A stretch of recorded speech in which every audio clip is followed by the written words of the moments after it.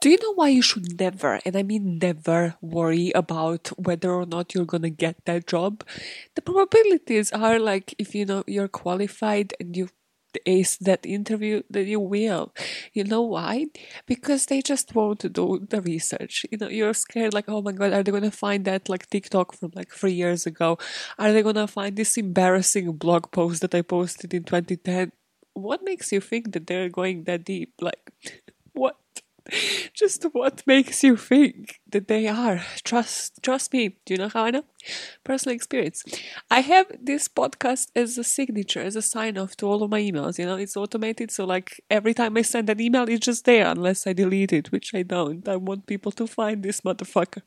Did anybody, care to listen to me telling you every single time, how to survive your next Zoom call meeting or to quit your job literally like every single episode? Well, probably not, because I somehow still get jobs. It's just extremely weird, trust me, for me as well. But yeah, also I start most episodes just by doing this. Or just singing or just saying something like who let the tits out, so trust me, nobody does research. Nobody does any diligent research. Okay, unless you're like applying for, I don't know, Google or to become VP or some company of Apple or something. But even then, what are the bets? If by any chance, like a VP of like Apple or something has a counter information while listening to this podcast, because no, I'm very popular with all the VPs out there, yeah, hit me up, podbam@gmail.com or thatbampod on all the socials. I know, silly handles. And if you are not VP and you agree with me as well, you can also hit me up there. Hi, okay, you just went upside down, inside out. This is by all means necessary. Welcome, it's yet another Monday. You wish it was Sunday, but it's not. But I'm here to help out. Maya is the name. Podcast is the game. Podcast that nobody opens from my signature, but they will. Trust me. People will learn. One day, people will learn how to say my name correctly. Okay, this is a long one, so let's just dive into the expression of the day and then continue with another consensual homicide. Okay, this week I kind of freestyled a bit. You'll see what I mean when we come to it. Let's not spoil it. Let's dive into the expression of the day. Although the whole point of this podcast is to try and nail down the motives, a lot of times when you listen to the cases before we go into that psychology part of it, you might think, wow, they're really doing this with no rhyme or reason. And that is why that is the expression of the day. Why? By popular demand. What does it mean? Well, without any logic, without any common sense. But where does it come from? Just like, as you notice the pattern by now, I think you notice every week, I don't even know how many expressions we went for, probably over 16, 17. But now, there's a lot of beefing, as in like who claimed this expression first. And here the beef is mostly between the English and the French. No, please, you need to listen to how French people pronounce it. When you see this spelled out, do you think this is what it's supposed to sound like? Sans rime ni raison. Sans rime ni raison. Sans rime ni raison. Sans rime ni raison. I would nail it. Just like I would spell it completely different, what he said. Sans rime ni raison. Wow, that is powerful in French. Okay, well, the term did originate in French around the year 1475, and it started to be used in English around a century later. The unpopular belief that people will say it might not originate from there, but it's a cool story, is that Sir Thomas More was actually brought this manuscript by this aspiring author. And, well, Sir Thomas More was the Chancellor to the King at the time in the UK. And, well, when he was asked the opinion, he kind of was, a bit like his nose was a bit up in the sky, was a bit like ensanchado, like a bit full of it. So he just looked at this work and then smirked and then asked the writer to turn it into rhyme.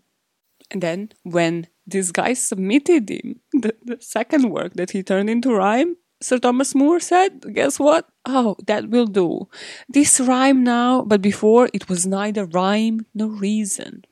But it might be likely that the origins of the phrase have something to do with bad poetry, because, again, of the rhyme part. Because before, when they would look at like badly rhymed words, it was at worst nonsensical. And French speakers said that that kind of poetry was, what was it? I already forgot how it was pronounced. Let's do it again. Sans rime ni raison. Sans rime ni raison. I totally remember that.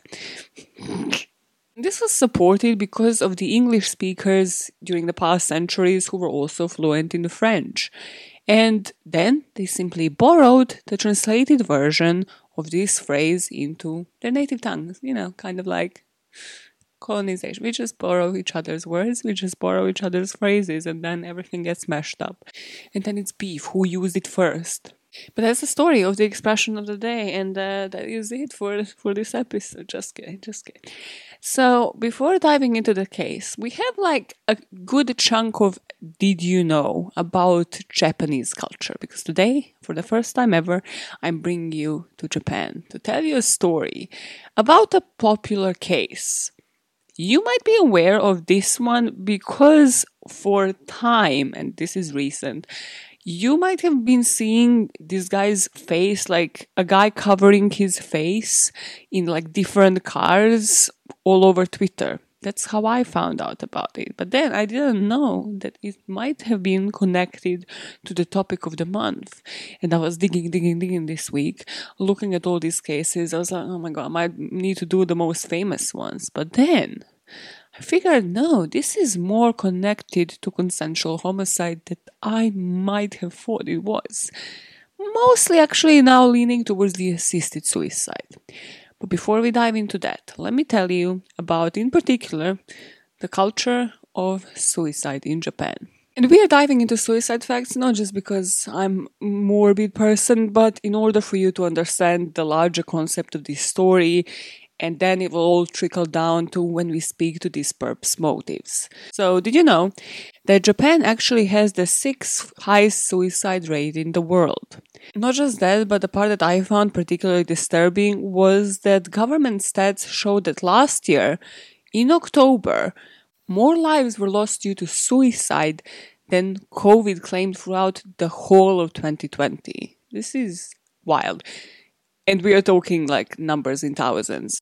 The monthly number of Japanese suicides rose to 2,153 in October.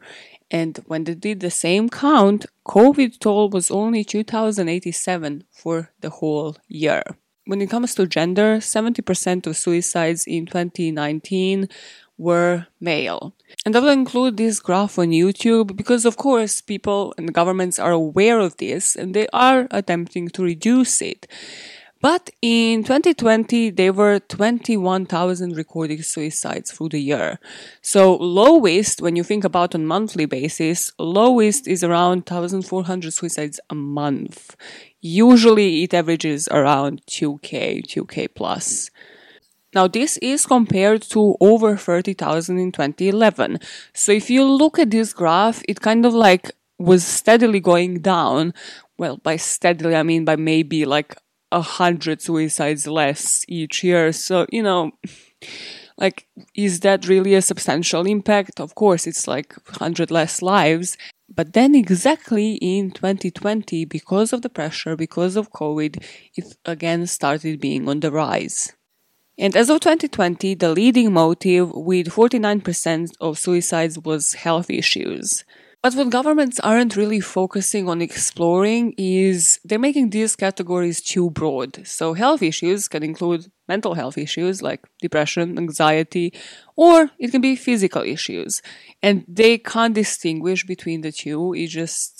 They just put it in one category, which is super broad. So it might be more useful to just make them more granular, to like make them less broad as categories for people to actually nail and see what the real problems are. This top motive for suicide is followed by financial or poverty-related issues, such as debt, which is usually the common motives in the Western countries as well, or poverty, which was the motive in 70% of the suicides. This is followed by household issues like disagreements with your family, standing at 15%. In the fourth place are workplace issues, such as relationships at work, with 10% of suicides listing that as a reason.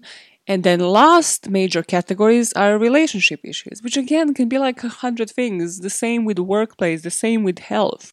That stands at 4%, and school stands at 2%, so like not achieving the results you are going for when it comes to school. And lastly, there is other, which is a 10%, which again, what is other? What falls under other? I'm not really sure how this data is pooled as well. It would be useful to like have less broader categories if they really want to tackle this issue. Because the problem that they have now is that yes, it might be due to COVID that there was a spike, but this is already such a huge problem that it kind of needs to be tackled a lot more seriously. Why did I just bombard you with facts? Well, because one killer exploited these stats to his favor, and he managed to do it because of the country's tolerance for suicide. Now that you're familiar with the stats, we need to talk about this culture of tolerance that seems to be prevailing in Japan. And that is more of a general attitude towards suicide. Even when you think about like certain famous terms that you probably are only familiar unless you are Japanese or like half Japanese or something, because of the culture portrayed in movies, portrayed in series, these are again the terms that relate to it in a certain way.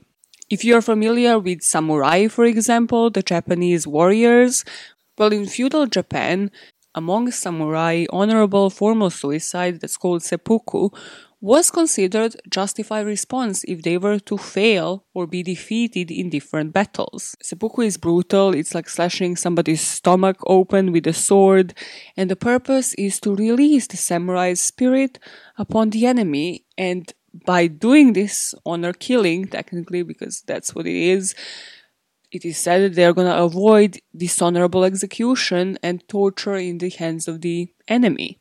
Another word you might be familiar with is harakiri, which literally means belly cutting. Another reason why people are so tolerant, it is because they're kind of forced to be by this cultural tolerance of suicide that can be explained by this concept of amae, which is the need to be dependent and accepted by others. Meaning that in Japan, it is fake it until you make it. Like, you need to be accepted by the society in order to fit in. Otherwise, people who are like quirky like me, no, I won't be having any friends in there.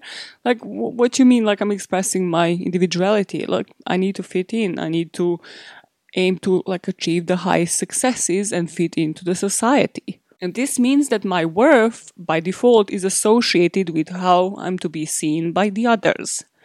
So this can be potential for suicide as well, because you might feel alienated if you don't fit in suddenly one day, or if you don't share one single opinion with your friends group, which then might trickle down and lead towards the path of suicide again. And so it doesn't seem like I'm shitting on Japan. The government did establish a couple of things.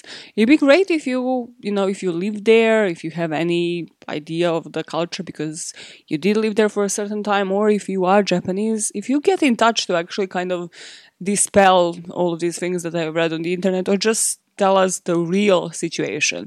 I'll read it down to the pod. No problem at all. Like, I'd love to see something that's like a real life experience rather than, just like what's out there on the internet in forms of stats. But according to the internet, in 2007, the government released a 9-step plan, which was this counter-suicide white paper. And they hoped to reduce the stats of suicide by 20% by 2017. In 2009, the Japanese government committed 50.8 billion yen towards suicide prevention strategies. And as I mentioned, the rates were declining. It seemed like they were achieving that, but then it kind of again picked up in 2020. So this very year, in 2021, the Japanese government appointed Tetsushi Sakamoto as the first minister to loneliness, to reduce loneliness and social isolation among its citizens. I mean, that is a cool, like, I'm a minister of loneliness. I'd love that. I minister loneliness. I just tell you not to be lonely and you're cured. You're done. But one thing where I saw the gap and something that nobody seems to be focusing heavily on, that again the protagonist of the story today exploited heavily, is the phenomenon of suicide pacts or shinju.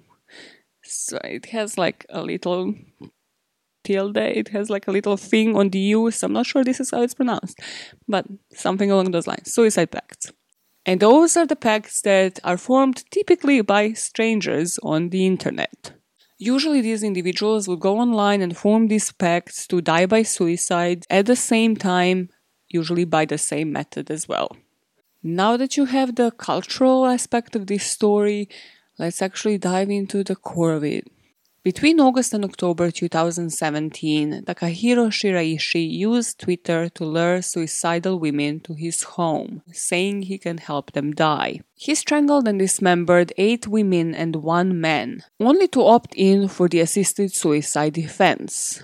In this case, the victims will get justice, but this crime might just show how one killer can exploit the cultural ideation of suicide by all means necessary. What were his motives?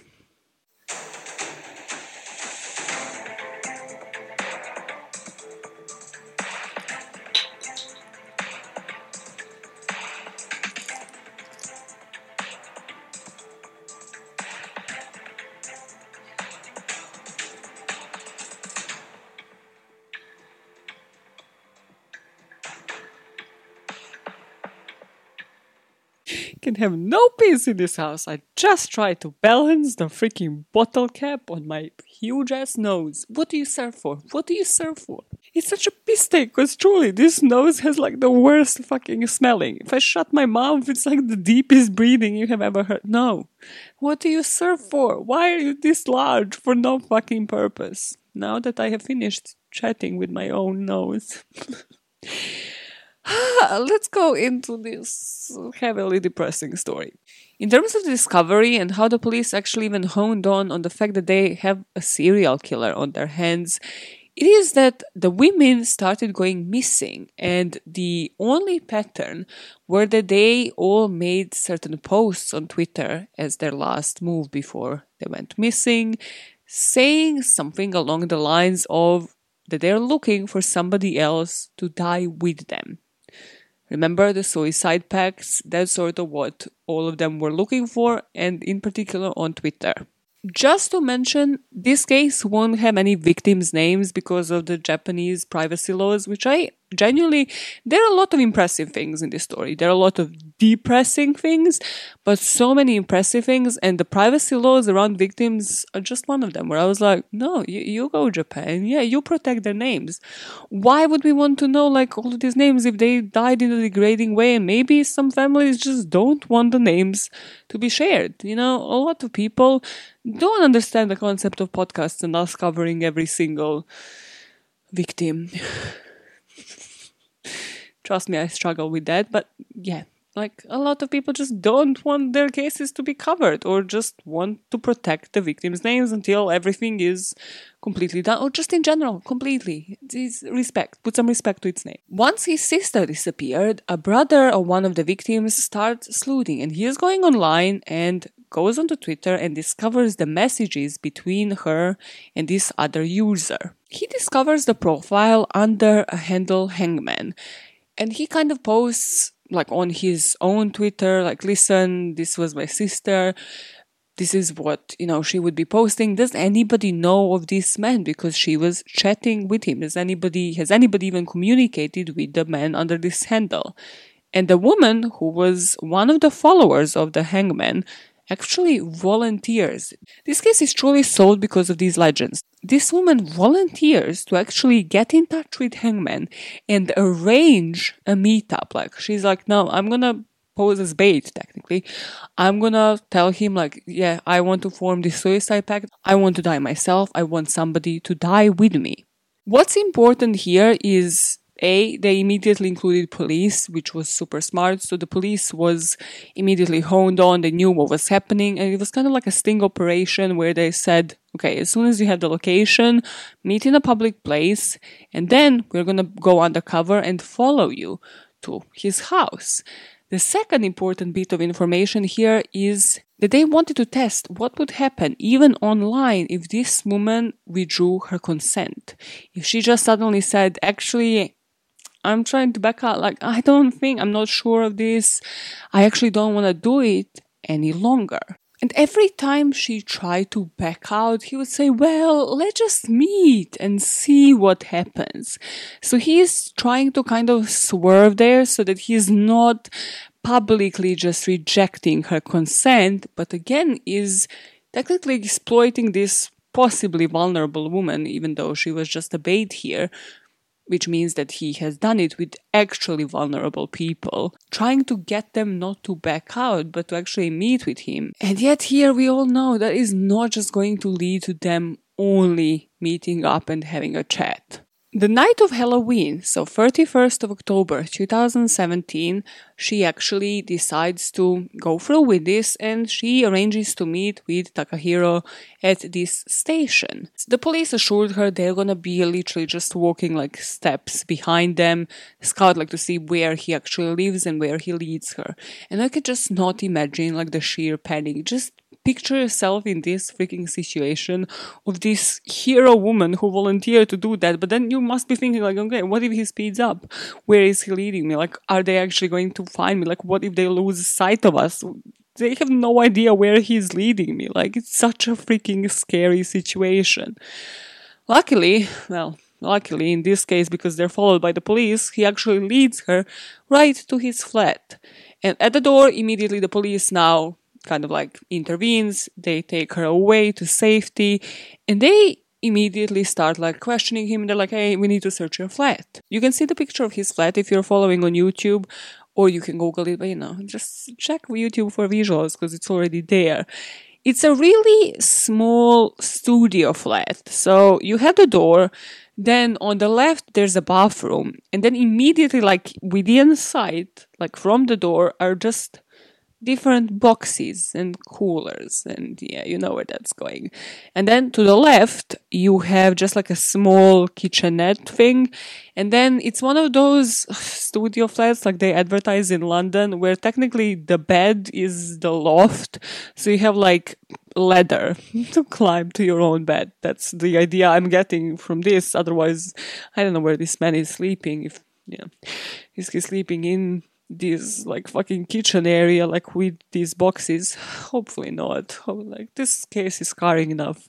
We left the police at the door, and they immediately from the get-go, from just what they can see, they see like boxes and boxes, and the smell is foul. But they also spot a bag that's a woman's bag, like it's clearly not his own, and they notice that it must belong to one of the missing women. But at this point, the police is actually suspecting they're only going to find one person. They're like, oh no, it's just this brother that is looking for this woman. But probably by the smell, they can kind of gauge that it's going to be a lot worse than that. So they asked Takahiro, like, where is the woman? Like, where is this victim that we are looking for? To which he just coldly replies, in the cooler, and just points towards the cooler. I suppose now the lucky part of this police force actually takes him to the custody, and then the people that just withdrew the unlucky card of the day stay there to investigate and actually look inside this cooler. And when the police opens this cooler and like these boxes, they find not one, not two, but 9 dead bodies in the house, all of which have been dismembered. There are 3 cooler boxes, 5 large storage boxes, and the police find heads, legs, and arms from the victims, and as many as 240 bone parts just stashed in coolers, toolboxes. All of them he sprinkled with cat litter to hide the smell, which that can't smell any better, but sure. And what I find, okay, this is going to be super unrelatable, but even when we covered Dahmer, like the part that, I don't know if I'm desensitized, but I have heard about like a lot of dismemberment stories. The part that pisses me off the most, somehow even more than the actual fact that you dismember the human being, which is like next level of this association. Like, how do you get there. Just how do you even reach that point? I can do this podcast for like 20 years and still not know. But the part that you just separate these bodies like in all these different places, the anxiety that she just gives me, like that these like hands and legs and feet, like everything is overlapping. Nothing is like as a whole victim. Like, this is not a fucking puzzle. Like, what goes on through your head for you to actually do this? That's the part I find so disturbing. Like, I have a freaking problem with, like, people spreading the ashes of their loved ones. Because I'm like, why? That's technically like dismemberment, like post-mortem. Because you're just, like, spreading all these different body parts in different parts of the world. Like, I don't like it. There's something that I find, like, extra wrong with that on top of dismemberment. Let me take a break because I'm raging. I'm raging. Like, does anybody else feel like this? Or am I that desensitized that I'm like, no, dismemberment is the second disturbing fact on this list for me. Like, this is somehow like even more insane. I'm done raging for now. I will never be completely done raging on this topic, but for now, cool. The autopsy will later show that the bodies showed both signs of strangulation, but also some of them showed broken neck bones and another one had bleeding patterns associated with choking. They're still on the scene and they're just asking neighbors questions now, like, hey, why the hell would you not report this smell? First of all, fucking creeps. And they confirmed, kind of like in Dahmer's case, that yeah, they did feel like there was a smell of rotting flesh. But what will become apparent to the police and these neighbors, and you're not ready for this, if dismemberment part got to you, she would discard, so they had one of those chutes, right? Kind of like, what is her name? Phoebe Hansjuk, like one of those cases where, you know, you're like, hey, can the body really fit into it? So like one of those chutes where you discard like the rubbish and then it kind of flies down to like the containers and then the containers are just like taken away to the landfill. So what I'm trying to say is that, remember how he kept mostly the bones inside of his flat? Yeah, most of the parts that would smell, or the skin parts, he would take and dispose into the recycling part of this chute, which again, nobody's okay. No, you cannot convince me that anybody in this story is okay. So he would take the parts that would smell, so the skin, from the bones, and then he would dispose of that, but then he would keep the heads and most of like the bones, the thighs, the arm bones in his flat. Next level. Like, I thought Dahmer was disgusting. After the autopsy, they concluded that there were 9 victims, out of which 8 were women and there was a 1 man, all of whom were between the ages of 15 to 26. But now, before we look into what actually happened to him, what came in the aftermath, let's discuss the how done it. So let's discuss the whole modus operandi here. Takahiro had 5 Twitter accounts, one of which was Hangman, the other one was Hanging Pro, and from the vibe I got from like what I saw other people post, like screenshots of his accounts, they didn't have like a huge following. It'd be like under 100 followers on like the ones that I have seen. So they were just there for a particular purpose, and that's for him to scout for women. He would post different tweets like, it's not hard to hang oneself, and if you can't help yourself, I can help you. He would have different bios on his accounts saying stuff like, I want to die, or another one, I'm a professional at hanging. When he was scouting for these victims, he would promise them that he will kill them, and sometimes he would say, no, actually we are forming a pact. I'm going to kill myself with you, so we die together. With one victim, he pretended to be a spiritual leader who could help those seeking to end their life.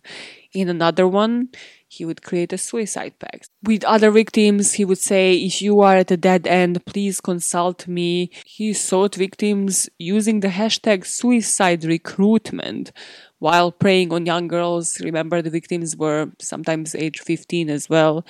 Messaging them directly the instructions and saying things like, let's die together. So he knew exactly what he was doing with each and every victim based on their posts, based on their tweets. So he was just targeting these vulnerable victims case by case. After he would successfully arrange to meet with these victims, he would meet them at the train station near his house and then would sort of walk them to their flat. At the flat, it was said his usual modus operandi would be that he would give them tranquilizers, alcohol, sleeping pills, then he would rape them, and then he would choke them with a rope, strangle them, and then dismember them. He himself said that his motives were straight up sex and money, because he would also take whatever they had in their purse after the event, just to add to the piece of shit that he is. He also did not help by actually explaining to the police his modus operandi, saying, "There is no doubt that I sliced up the bodies in my bathroom with the intention of destroying evidence." Also, when speaking about his modus operandi, he said something that makes zero sense to me. Again, it's triggering because it's about dismemberment. He said, "I disposed of their flesh and internal organs like garbage, but kept their bones out of fear that I would be caught." What true crime show did you watch, sir? This ain't on CSI. This is not how you avoid being caught. What? Also, let's say for a second that I'm actually downgrading myself to this freaking level. Wouldn't you consider the bones to be the least personal thing ever? It's literally just a bone. It's bone and skeleton. It's just, what? But then he kept their heads as well, which is technically the most personal thing. I don't know. I'm trying to reason and I just can't. I'm just trying to process and I never can when it comes to this dismemberment of the bodies. So let's just move on, because I can never process this fucking information. He'd finally sprinkled the cat litter to further prevent a discovery, and later it would come to light that his first victim he killed in August, but then her boyfriend, you remember he only had one male victim, and that was because that was not his victimology, that was not his target group. Her boyfriend started lurking around the flat, so he just probably invited him in, being like, "Hey, I actually have some information on your girlfriend," and then managed to empower him and strangle him and kill him as well. According to the Japan Times, he also told the police that the first time he dismembered the body, it took him 3 days. It took him too long. But then, from the second person on, he was able to do it within a day. Do you want a round of applause? You think this is great, admitting this to the police? But before we speak to his arrest, just again to start thinking about the motives, because remember he said he did it for sex and money, and he clearly didn't know how to get consensual sex because all of them were unconscious. Hopefully just unconscious. I didn't read anywhere that he was a necrophile, but again, did he know whether or not they were dead at the time? He just wanted them unconscious. He also stole money from all the victims and raped all of them. So really, when thinking about the motives here, they all kind of started as assisted suicide. So there is that prevalence with every single one of the 8 kills, at least. But then at some point, it started being about something else. I'm just saying I don't truly believe that this was just for him to actually manage to have sex with somebody or for him to steal whatever was in their purse, because he calculated certain parts of it. If he actually just wanted this, he would have the Dahmer situation where he would have kept them on these tranquilizers for days for them to be immobile. Or, I know this is morbid, or he would have, again, because he was able to think clearly, arranged for them to maybe bring more money, to maybe he would be charging for this kind of service as well. There were a lot of ways where if those were his motives, he would have gotten more out of it, because he was thinking clearly about every other part of his MO. So I'm just saying, afterwards you might change your mind about what he is actually telling you the motives were and what might actually be the reality here. Now we are back to the point where we left it off in his flat. So he obviously gets arrested. One thing that I couldn't comprehend, and if you contact me about one single thing, it should be this one because I googled it and I couldn't find it anywhere. So Japan Times kind of does it chronologically. So you can go find like the archive of their articles. So when I searched through that, like every single one had like, okay, they served him like his second warrant. They served him his 10th warrant. And I could never find what the hell does that mean? Like, why do you get this many warrants? Like, is it based on all of the different crimes? So, like, rape, murder, dismemberment. Like, is that what that meant? Because it was never clarified and I couldn't find it on freaking Google. And I was like, what do you mean? Like, it's usually like warrant for arrest and then you have the charges. So if anybody knows, hit me up with that because I find that super interesting. But hey, after being served 10 warrants in 2018, he was arrested for the charges of robbery, murder, forcible intercourse, and was given a psychiatric evaluation by the public prosecutors. After 5 months of psychological tests, they determined that he is fine. He's completely mentally stable. I don't know. This is the part where I'm like, how can you be completely mentally stable and still snap out of it to the point that you're dismembering humans, deciding to take parts of their body and recycle them and live with bones in coolers in your flat? Like, how? How can he be completely mentally stable? But apparently I have to live with that as well in this case because that's what they decided. This case was big. It was big on Twitter because, well, you guessed it, they dubbed him the Twitter killer. Which, appropriate and also really bad press for Twitter and Jack Dorsey. He voiced his opinion. Don't even get me started. We will come to that. But over 400 people would queue up in front of the court every day for the 16 seats that are only allowed in the public gallery. And as for what was actually happening in court, well, his defense, of course, wanted him to get a lesser charge for murder with consent. Because we come to the nail in this coffin, we come to the topic of the day. Was this, to a certain degree, again, assisted suicide? So they were claiming that the victims did give him permission to get killed. So again, what happened between the station and between the flat? Well, we don't have that in writing.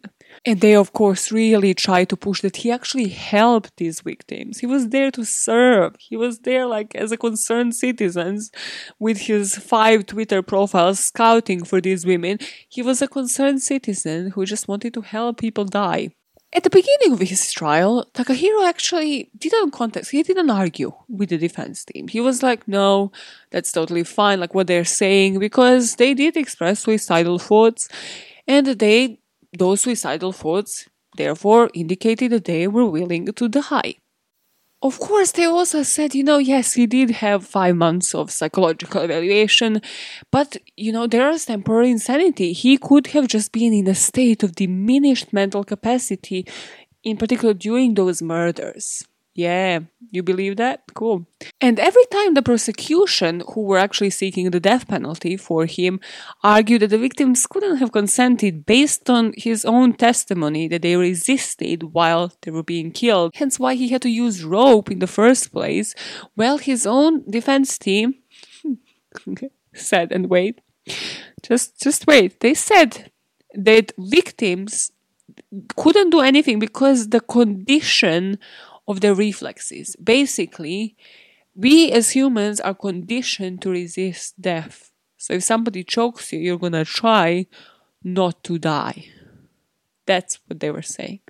But then our boy, Takahiro Shiraishi, the Twitter killer, just tanked it, just fucked it all up. He actually went on a stand, which, trust me, first mistake, if you're guilty, you don't ever get up on a motherfucking stand. We have learned this the hard way, but no, this boy was overly confident. And then he said, he literally just got up and just fucked it all up for himself. So he said, no, the women actually didn't consent to any of this. He said, it was easier for me to convince people with worries and other issues and manipulate them to my way of thinking. And to just really drive it home, he said not just that, but he actually killed one victim while she was sleeping and another one because she wanted to go get food and stop at a game parlor.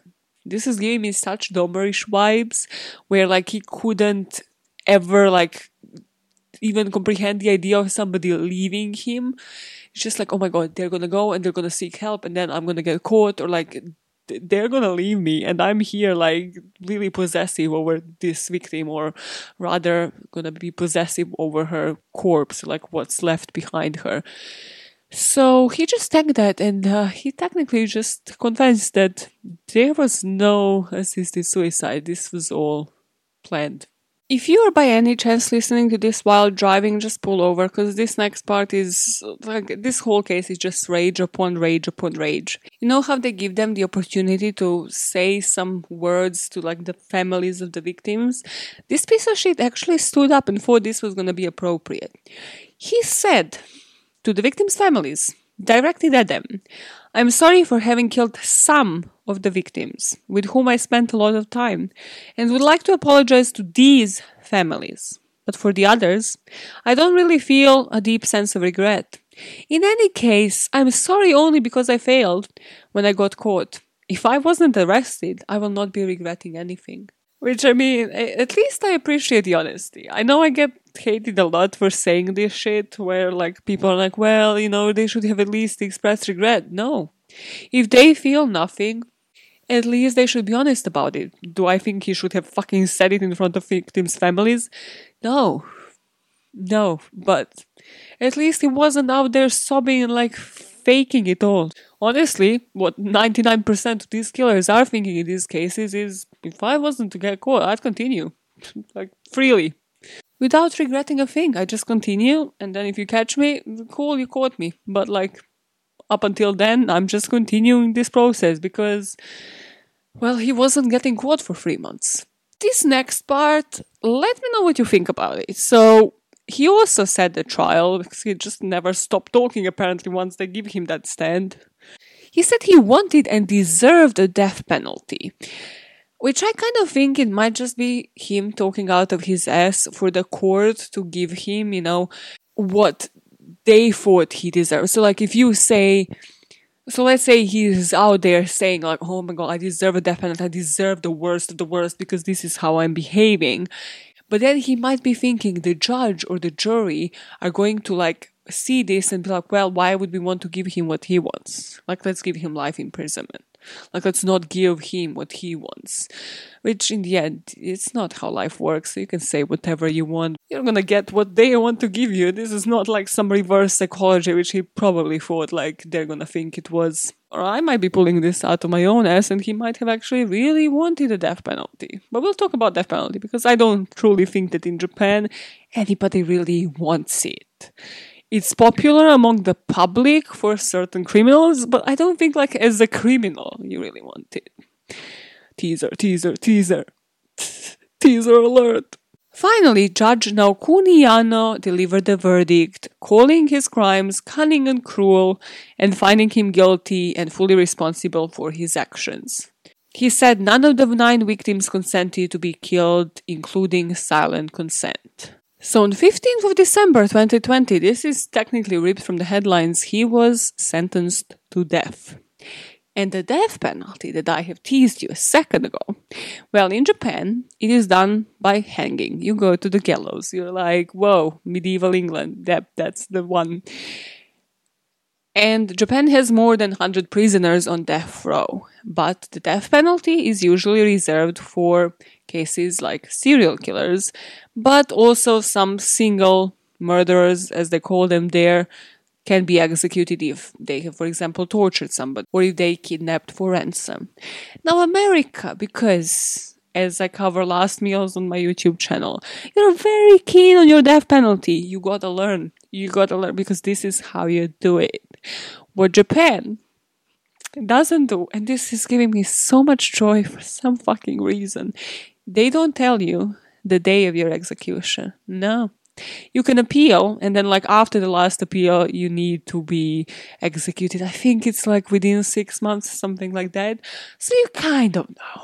But then, just imagine the kick you would get with like pieces of shit like this one. Or just any like serial killers where like, you know, you tortured someone. You know, like you really like took it out on these victims for no fucking reason. Well, Like, I bet these prison guards are like every day, it's like, hey, can you bring me Shiraishi here? Yeah. No, I have a job for you. You never know. Is it gonna be the day you're dying? Or is it just gonna be like, hey, go clean the toilet? Do you know? No, it's just every day you're there, like, probably having a mind fuck of a day, being like, am I gonna die tomorrow? Am I gonna die? And literally on the day, they walk in, they tell you, today is the day, sir, and then they inform your family if they want to attend. Which is such a, like, why is America not there? Like, when you're obsessed with freaking death penalty, why? For the worst of the worst serial killers, they fully deserve this fucking treatment. Like, I would be fucking with those prisoners every single day. Like, you just pass by, you're like, hey, I have some piece of information for you every minute. Every minute of the day. Wouldn't let them live in peace. And some of them, of course, because of the appeals, are on these death rows for over 10 years. Fuck with them mentally every single day. Now let me just briefly scan the script to see if I missed something due to my fucking unreasonable excitement over death penalty for the first time ever. Yep, years usually can pass between sentencing and execution. They give them the option of the last meal as well, and then they form their family. And yes, I was right, 6 months after the last appeal, well, the failure of the last appeal, they need to get executed. The typical stay on the death row is between 5 and 7 years, and a quarter of the prisoners have been on death row for over 10 years. For some, they have actually stayed there for over 30 years. So, again, he can be, like, just mindfuck them. Let him 30 years every single day. Mental torture. Just for all the shit you have done. What else came as the aftermath of this? Remember how I mentioned I will get back to the Jack Dorsey issue? Yeah, well, in response to this case, Twitter actually did update the regulations to stand staunchly, is that how you pronounce that word? I don't know. Against the promotion of suicidal ideation. And Jack Dorsey, the CEO, spoke on the case, and he said he was extremely sad, and Twitter would make sure that it is being used in positive and healthy ways. I haven't noticed no change. I'm on Twitter every day. I mean, I'm not on that side of the Twitter, so I hope that is correct, is it? So, in aftermath, Twitter amended the rules to state that users should not promote or encourage suicide or self-harm, which we know works so well. When you tell people what not to do, they tend to, like, very much obey the rules. Do they get flagged immediately to the police? That is my question, because somebody should probably be keeping a radar on these people who are just trying to exploit vulnerable victims. Yeah, somebody should probably just immediately, like, alert the freaking FBI or something. Also, this particular case pushed the Japanese government even further to expand the phone and online suicide support channels. Again, if you're Japanese, let me know if you have noticed any change in these. And as for Takahiro, the last we know of him, because this is again recent, he wants to meet an ordinary girl while he's in prison, yeah, and to get married while in jail. For what? She can't go there to visit you, sir. You can't do with her as you did with all of these other women. So for what, I say? Also, what delusions are these? That somebody's gonna marry your ass after what you've done? Unfortunately, it would not surprise me. I don't have any hope in humanity when it comes to freaking serial killers, to be honest. So I can just wait for the update on this case next month. It's like, no, he's actually happily married in prison and the girl loves him to death. Like, oh God, please. As Bailey Sarian would say, get better idols. Like, just go and find people that actually want to sleep consensually with you and don't want to kill you. Like, I know it's hard out there to find the right person, but stop drooling over serial killers. Now, going into his background, because everything is going to become crystal clear when I tell you about this guy's passions in life. His neighbors remember Takahiro as a quiet child who was able to socialize with neighbors. The bar is just super low in this case. They're like, hey, he was able to communicate at a certain age. Let's give him a round of applause. At school, his grades were pretty much average, but as described by his teachers, he didn't especially stand out, but was not also a gloomy character. He enjoyed athletics and baseball and was said to be a good listener rather than somebody who would speak about himself. Boy, did that change. One other thing his friends recalled, though, was that he enjoyed playing this game, but he would choke out his other friends until one of them would collapse. And that's what he did, like, on the reg. Which, if you're doing it when you are young, it can be impressionable on a child. And then you grow up and you decide you're just gonna continue doing it. And you just need a willing participant. When he was studying in high school, his home life kind of fell apart. His parents divorced and his mother and sister moved out. And his high school schoolmates actually were kind of surprised by this because they said he was like inconspicuous, low profile character, and most of them would probably not even recognize him on the news when these crimes broke, because he was just like that person that you just don't notice even existed in schools. He actually, from different sources, I actually got a gist that he even had a girlfriend at some point. So there was a woman who lived together with him for around 3 months, and she described him as unusually more gentle than ordinary people. But even she said he did have a morbid fascination with death and suicide. I guess because this case is so recent, people kind of can't differentiate anymore once it's just like interest in true crime, and once it's actually no, somebody's just on the dark side. Which is again why you need to be into true crime to be able to differentiate between these things. This girl actually said he would send her messages such as, "Let's commit suicide together," and once even texted her, "I have killed the hostess who said she wanted to die." And the former girlfriend, or this housemate, whatever, she just dismissed it. She's just like, "Oh, it's a joke." We really need to start believing people when they tell us that they killed somebody. Not a single normal person, not a single one of my friends would ever be like, "Oh no, I killed the person." Like, that's not something anybody would say as a joke, or not. No, if somebody tells you, "I have killed a person," they have 99% of the time killed that person, because that's not what normal people say. Believe them when they tell you they have killed somebody. So after graduating from high school around 2009, he got a full-time job at a supermarket, but then he realized his passion is kind of somewhere else. So he started working for this prostitution ring in Kabukicho district in Tokyo. And he was, a familiar word is gonna come up right now, scouting within the sex industry. So he was luring young women to the clubs in this Tokyo's red light district. And he would also use a familiar word, Twitter, to lure the victims. But then he got caught for this as well. He gets arrested now for sex trade, and he was actually just given a suspended jail sentence because he recruited a young woman for a sex shop, fully knowing that she would be pushed into prostitution. About this, he himself has said, "I had a hard time making up my mind to do it, but I had done illegal things on a daily basis as part of my work as a scout, and had internalized the idea that it's only a problem if you get caught." Here we go again. The exact same thing that he said in court. He regretted nothing until he got caught, and then he only regretted getting caught. Remember that Rihanna song? Is it Take a Bow? The one with Chris Brown? Lord, that was the life. It's like, you're only sorry when you get caught. Oh my god, I felt that. Like, when that song came out in like 2000s, I was like, Rihanna needs to make music constantly. Like, she just gets us. It's like, yeah, they're only sorry because they got caught. Yeah.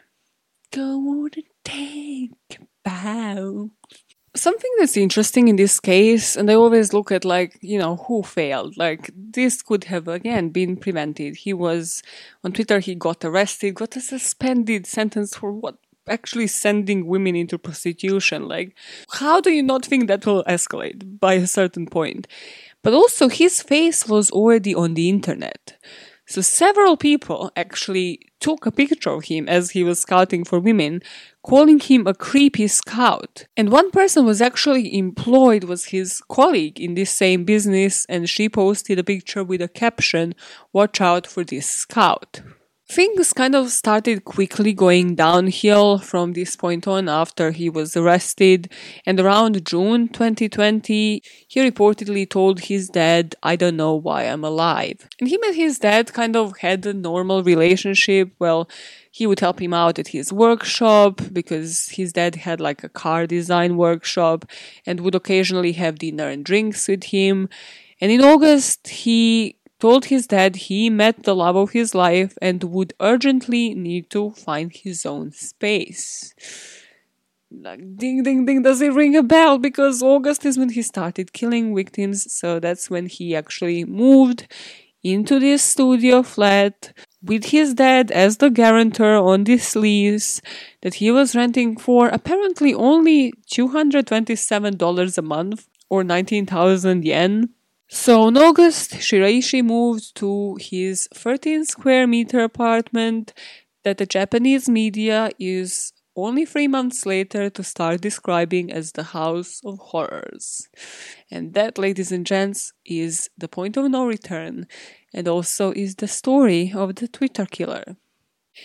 On a lighter note, before we just speak on the motives of today's case, I was going, because again, I'm on deep dive on freaking YouTube, I was going for like the Super Mario World, or I think they call it Nintendo World in Japan. They're gonna open one in the US, but obviously this Japan one is so geniusly made. Because I remembered it now because we were speaking about yen and it also seems like super pricey. And I just find it bizarre how in certain countries, including mine, the currency is like not even a concept. It's just like we have the money that isn't like super valued. And then it sounds like when you say you're paying 19,000 yen, you're like, oh my god, that's such a ripoff, but it's actually like $200. And you're like, what? How can you even pay that much for a flat? But yeah, there was no point in that sentence. I was just very impressed. And after quarantine, I shall and I will go to the Super Mario World in motherfucking Japan, okay? That's the shit I live for. It's like it's my whole childhood. The only reproach I have for it, if by any chance the organizers and the people that created it are watching, is that you can't like jump into the pictures. I know pictures can't like dissolve that they used to do like in those like Mario Super games, but you know that would be the cool thing because you can like collect points and they make all of these different sounds, but then why is there not like a swish sound and you can jump into a picture and then you're like in a completely different room in a completely different scenario? What a missed opportunity. Trust a real fan that played the freaking game when the games look completely different in like the 90s. And I'm like, no, I want the 90s thing. Do it better. Don't make it this 2000s thing with like fucking Princess and Luigi. No, Luigi was not even present there. God, I love that game. So we proceed on to the motives of the day. Shiraishi, as we know, claimed his motives were sex and money. And he said he wanted to use the victims who were vulnerable to manipulate and sexually assault them to fulfill his fantasies and not having to worry about them denying the advances because they were not conscious, that part. I looked back at the Dahmer's case and like what I said were the motives there, and that thing was all over the place. He had like about 20 motives. But there was something when it comes to him saying that in certain cases he would keep some of the victims longer. Like he actually even pretended that that was kind of a willing relationship, you know. And when it comes to Dahmer, like whenever his victims attempted to leave, well, he would kill them because he thought in his head that, you know, when these victims would wake up or like their mind would clear from all of these tranquilizer sleeping pills, that they would be angry with him and that they would want to leave him. And he didn't want that because he wanted this to be a consensual, under inverted commas, relationship. And that's probably to a certain degree what this guy wanted because he clearly never had that properly because of his work and because of that he was probably a freaking weirdo all the way throughout high school. So now that he actually finally had that, well, he wanted that to last as long as possible. And then still, regardless, he knew how it will end. And when it comes to dismemberment, in Dahmer's case, we in particular spoke about paraphilia. And here Takahiro didn't actually expand on the sex part of the motive, but this is what I believe like really sexually motivated him, just again because I can't explain it otherwise. Why the hell would you go into dismemberment of the bodies and keeping the bones but not certain parts of the body? So I have a feeling this was something to do with paraphilia, which is the sexual perversion or sexual deviation. So he must have had some intense sexual arousal to either atypical parts of human body or different fantasies, like he probably had in this case. But going back to what this month's topic is all about, he heavily relied on the assisted suicide aspect. And that was the part of his initial defense, but was also the part of his modus operandi. He was scouting and targeting in particular that vulnerable group.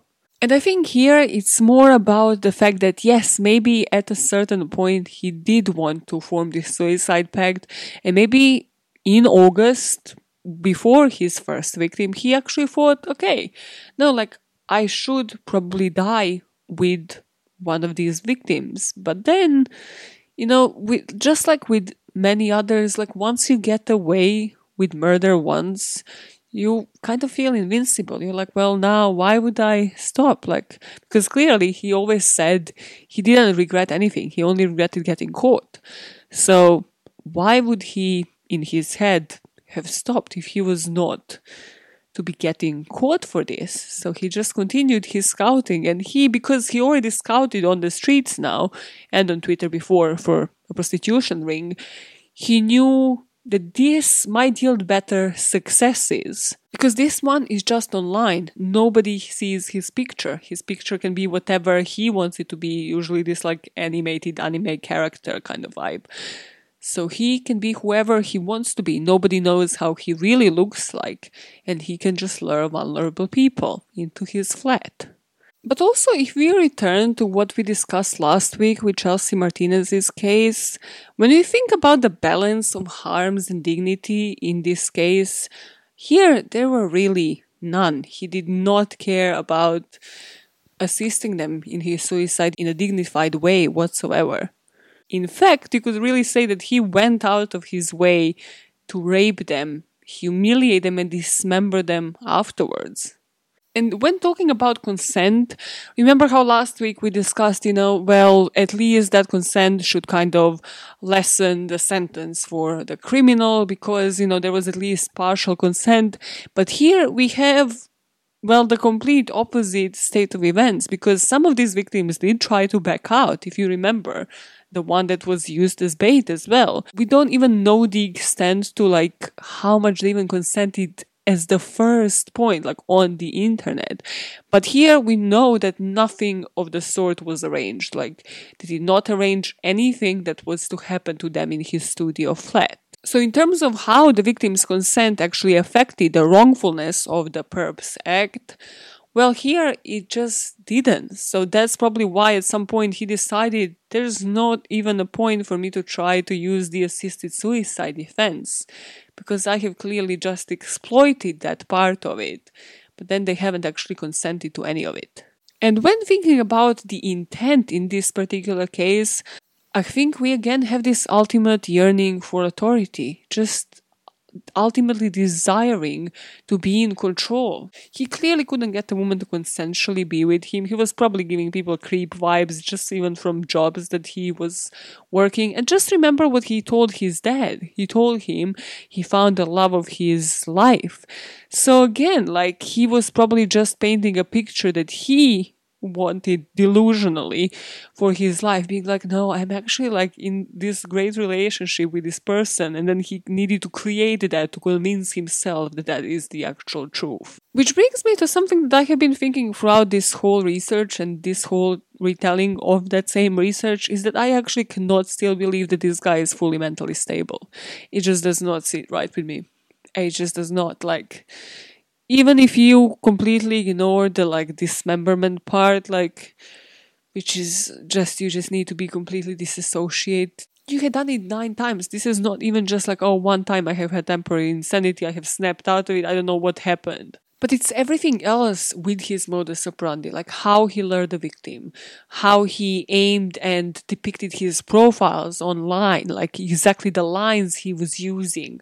The fact that he, what we're gonna come to next, fully exploited and just capitalized on the Japanese culture of suicide. That's the part where I'm like, yes, you were calculated, so that technically means you need to be mentally stable to a certain degree to do this.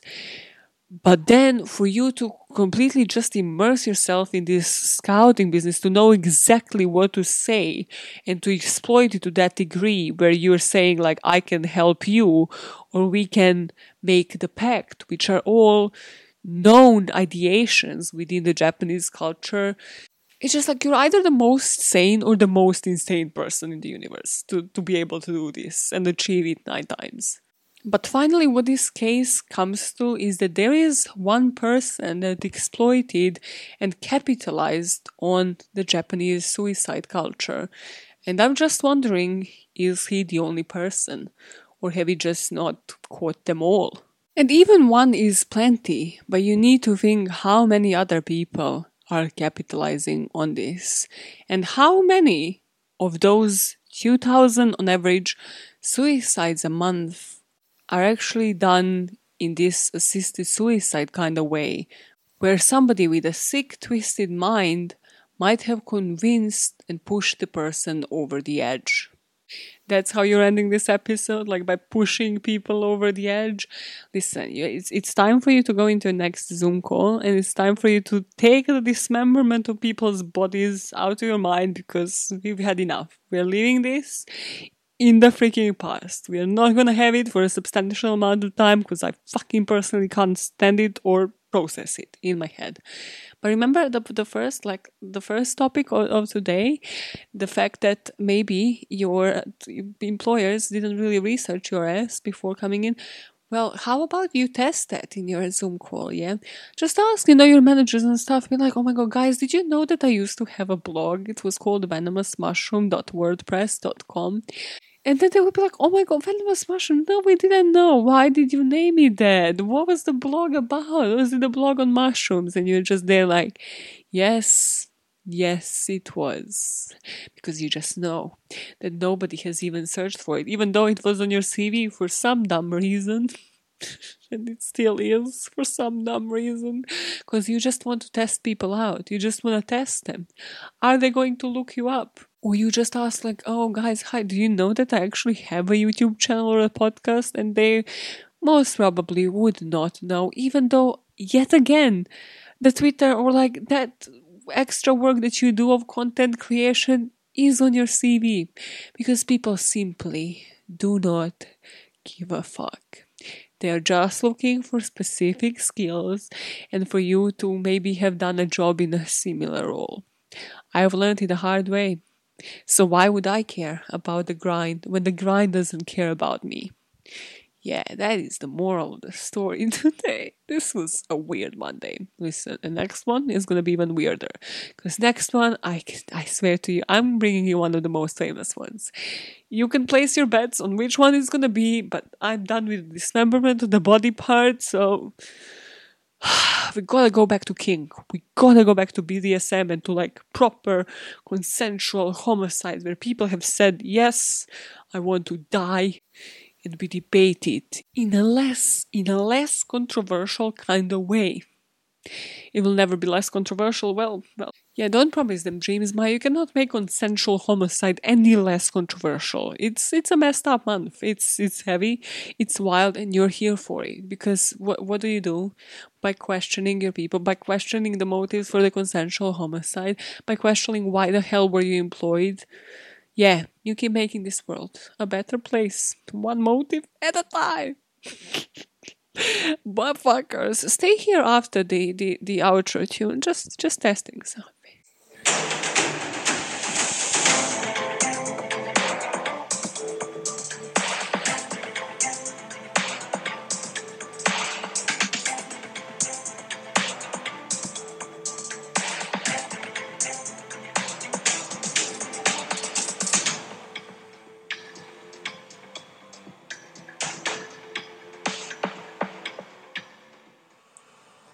How about a round of applause? Yeah, standing ovation. Oh, you look so dumb right now. Standing outside my house, trying to apologize. You're so ugly when you cry. Please, just cut it out. Don't tell me you're sorry, 'cause you're not. Baby, when I know you're sorry. Baby, when I know you're only sorry when you got cold. But you put on quite a show, really had me going. But it's time to go. Curtains finally closing. That was quite a show, really entertaining. But it's over now. Oh, it's over now. Go on and take a bow. My favorite part of this song is when she says, pick up your clothes and go before the sprinkles come on. The sprinkles. It's like rich people problems. The sprinkles are going to come on. You're going to get wet. You better get lost before that. Maybe when I know you're only sorry you got caught.